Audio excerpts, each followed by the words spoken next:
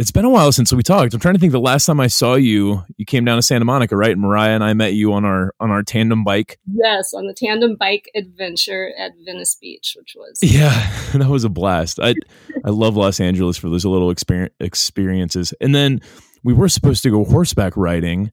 Yesterday, but we've had to reschedule that a couple times. So I'm looking forward to when everything gets back to whatever normal looks like, and we can go on our horseback riding adventure. How have you been? How's quarantine been treating you?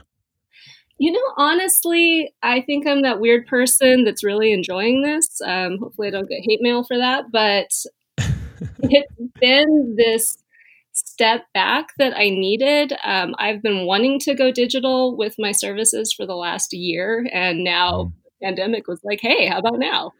That's awesome. Yeah, so that's been really cool. I was also staying with friends right when the pandemic started. So I got to be holed up in this really cool place with awesome people for a while, which was nice. Yeah. Well, I think there are some positives and negatives to this whole thing. And, we could focus on what we want to focus on. I don't think it's 100% positive. I don't think it's 100% negative. And I think the more positives we could pull out of it, the better we're going to be, especially when, everything gets opened back up. But yeah, so you've got the simplified life. So you are a professional organizer. So you've had to take your business digital. How has that been going? You got any experiences you want to share? I have. It's actually been pretty fun. We've been focusing a little bit more on the coaching aspects of organizing, because it's never about the stuff. It's always the stuff behind the stuff, the emotions, why have you been tripping over that pile that's on your kitchen floor for 5 years? If it was just about the stuff, you would have thrown it in a bag in the trash like 5 years ago, but there was something emotional about it. And then we've been diving into that. So getting to focus on that, also just kind of empowering people like, hey, the real magic in having me come to your home is that I make you do this for 5 hours and it gets done. So doing this virtually and just giving people tools, the empowerment to realize, hey, we can do this on our own. We can let go of things. We can organize. That's been pretty rewarding. That's awesome. Yeah. It's interesting. Everyone knows how to declutter. Everyone knows how to clean out their closet and put stuff in a donation bin and donate it. But I feel like people like you, professional organizers, you know how to do it best, which is by, the best way to organize is to get rid of more stuff. But also people like you who are able to hold people accountable. It's like a third party that people are able to go to who they can trust, and they can help hold them accountable. And that is awesome that you're able to do that. You're able to do that online. I guess I got two questions for you. The first one is like, what's the biggest thing you run up against? You said the emotion. I guess, do you want to expand on that a little bit, or is there something else you run up against? I would say the emotions are one of the biggest things, because everything in our home, once we bring it into the home, now has emotion attached to it. Where we were when we bought it, who we were with, what we're going to use it for, what that item represents. Maybe it was a gift to yourself when you graduated college, or what that suit represents. Maybe that was your time in the corporate world where you were kicking ass and taking names, but now you're home and that suit is still in your closet, but it has shoulder pads because you haven't worn it since the 80s. Why is it still there? Only because of emotions. So that's one of the biggest things. Also, just seeing most of us are so go, go, go, go that we don't actually spend much time in our homes. So it's been pretty fun getting videos and emails and texts from clients as they've been home. They're there. They're stuck. They can't close the door on their stuff. They can't leave. And now they're having to deal with it. So they're telling me like, oh my gosh, I don't know why I kept this. I'm so glad it's gone. Look at this. So that's been really fun. That's really cool. Yeah, the sentimental stuff, the stories that we have, that's always, I think, what Josh and I run into the most as well. One little trick, and I would love to hear like kind of how you coach your clients through this. One little trick that I use, and I just like randomly came up with this at an event. Someone was talking about this quilt that they had that their mom made them for their 16th birthday. Now, this person was probably, I don't know, 30, 40 years old. I mean, it was, over half a lifetime ago that they got this quilt. And the problem is that this quilt that their mom made, it was of all these goofy pictures. They had somehow printed it out on fabric, and they quilted together all these goofy pictures from when they were a kid and their high school friends. And it was this very sentimental thing. And she was like, I just don't know what to do with it. She's like, it's so ridiculous. I'm not going to put it on my couch. She was like, I'm never going to use it, but it has all this emotion. And all of a sudden I just had this idea. I'm like, I asked her, what would you do right now if you went home and you found out that this quilt spontaneously combusted? How would you feel? And like her shoulders dropped, and like you could just see like a weight lifted off her shoulders. And she says, I would feel relieved. And I'm like, well, that's kind of your answer. Like you do need to get rid of it. It's hard to do that. But if you would feel relieved if it spontaneously combusted, that kind of tells you what it actually means in your life. I think I ended up talking her into donating it because there's some hipster out there who would find that at Goodwill and be like, would be like, we're totally on a couch in Portland right now. You know that, totally. Right? Exactly. But is there any tricks, or not tricks, but like, do you want to talk about how maybe you walk people through that emotion, the stories that they have with their stuff?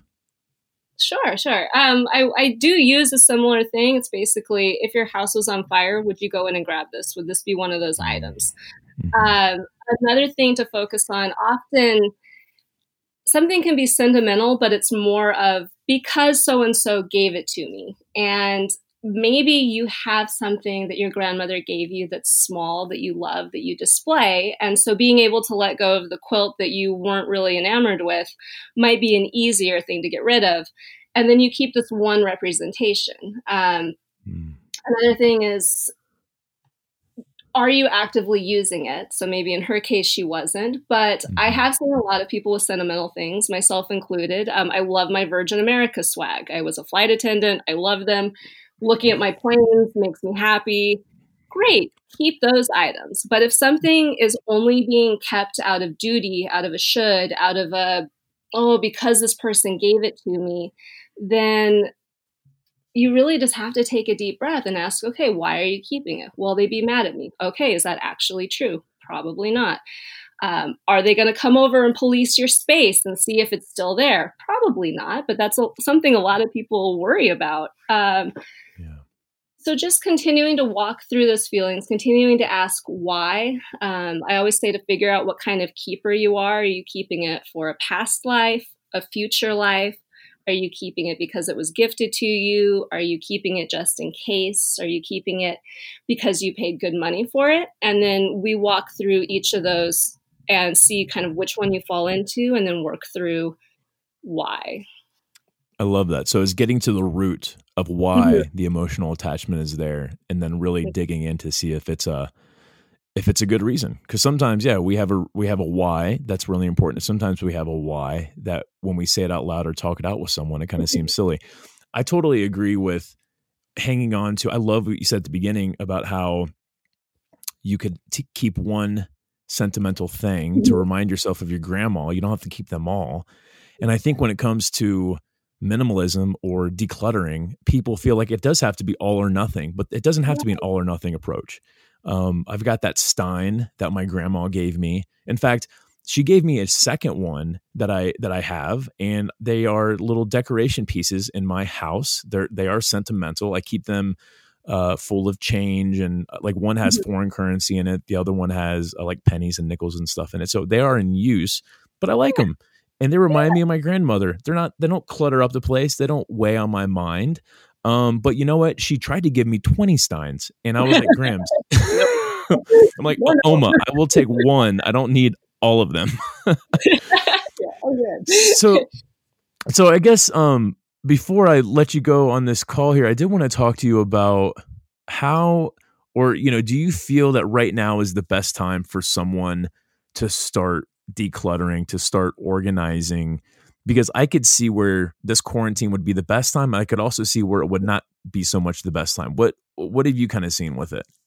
I think, like anything, you do have to know yourself. If starting to organize is going to bring up all these memories of a death or a past marriage or something, and that might just sink you, no, don't start right now.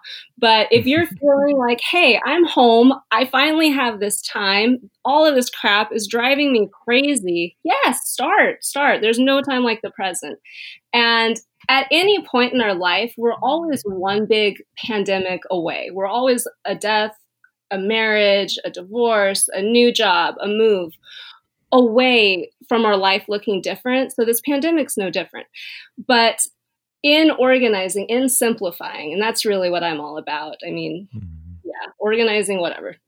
Put your like items together, keep two of them, you're good. Pick a home for it. Your grandma had it right. A place for everything and everything in its place. That is the only organizing advice you need. It can't be bought at a container store. But as you go through this pandemic and maybe you're transitioning to working from home, well, how much less stressful would it be if your office is clean, if you can see your desk and it's not piled in the last 6 years of papers? Or if your kid is now having to do homeschool, well, wouldn't it be nice to have one spot that's clean and clear and laid out for that has their school supplies added, rather than having to run around the house like, oh my God, the crayons are here, the paper's there, the printer's upstairs. So at any time in our life, I think simplifying and organizing just takes off a layer of stress that then frees up the bandwidth for us to be able to deal with these more stressful situations and be able to pivot more nimbly. Like, I had to move on Wednesday during all of this. If I had a 16-bedroom home worth of crap that I had to move, I would have gone crazy. Like, where am I going to move, or where am I going to store? What am I going to do? But, in this case, simplifying allowed me to load up a few carloads, move, and be talking to you today a couple days later without feeling stressed out. So I love it. I love how, the organizing part of it, it's really just kind of camouflage for simplifying and getting rid of things.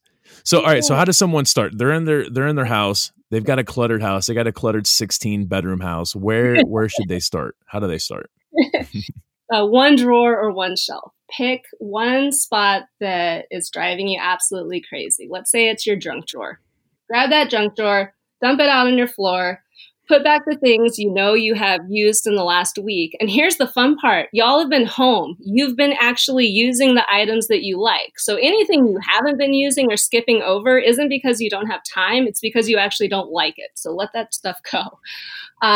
Once you have the items in your junk drawer that you use, maybe it's the, Sharpie and scissors and Scotch tape and whatever, put those in there. Then, okay, now you're on Scotch tape. Let's go around the house. Where's all the Scotch tape? Get it all in one place. Okay, do you do a ton of wrapping for people? Probably not. So maybe you just need one roll of Scotch tape. That Scotch tape now lives in the junk drawer. That's its home. If it's gone, you're out. Super simple. And then you just repeat that shelf by shelf, gathering like items together, choosing a home for them, and then that home becomes the limiting factor. So if you can't fit any more in that drawer, you don't get to have any more. If you buy a new one, a new Scotch tape, an old Scotch tape has to go, whatever it may be. Same with all that toilet paper everyone's hoarding now. Like, think about it. If you went to Costco, right before all this started and you bought a bunch of toilet paper, but then you're like, oh crap, I can't find toilet paper.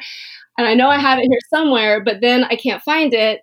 How stressful is that? So that's like, it eliminates stress. Just pick a home for whatever the item is. That's where it lives. You only have enough of it that can fit in that spot. Yeah. And not yeah, I mean, I totally agree. People need to start small. And that's usually what Milburn and I suggest is that people start small. It makes me think about, I've been doing these at-home workouts that I found on YouTube. And it's crazy how I'm getting more of a workout with these YouTube videos than when I go to the gym. But, I started off with these 20-minute videos, and it's a 30-day program. And I think I'm on day like 20 or 21 right now. And this, 20-minute program has now turned into an hour-long program, because you got to start out small. You can't just start doing cardio for an hour straight. And I've had to build up to it. And I like to think that organizing and decluttering is kind of similar in that aspect. I mean, some Kat, people thank you so much. Oh, go ahead. Sorry. I was just going to say, some people are like you, that you can just rip that Band-Aid off and do it. And for me, myself, I wasn't able to. I had to go small. And so just one step in front of the other. You can do it. Amen. Also, TikTok dances are literally the best exercise. I'm telling you. Good to know. Thanks for the pro tip. Oh, Kat, thank you so much for doing this. I really appreciate it. And I know that our Patreon audience is going to get a lot out of this. And I wish you well and you stay healthy. We'll talk later. Sounds good. See you when we go horseback riding someday. That's right. All right. Talk to you later. Bye. Bye. You too.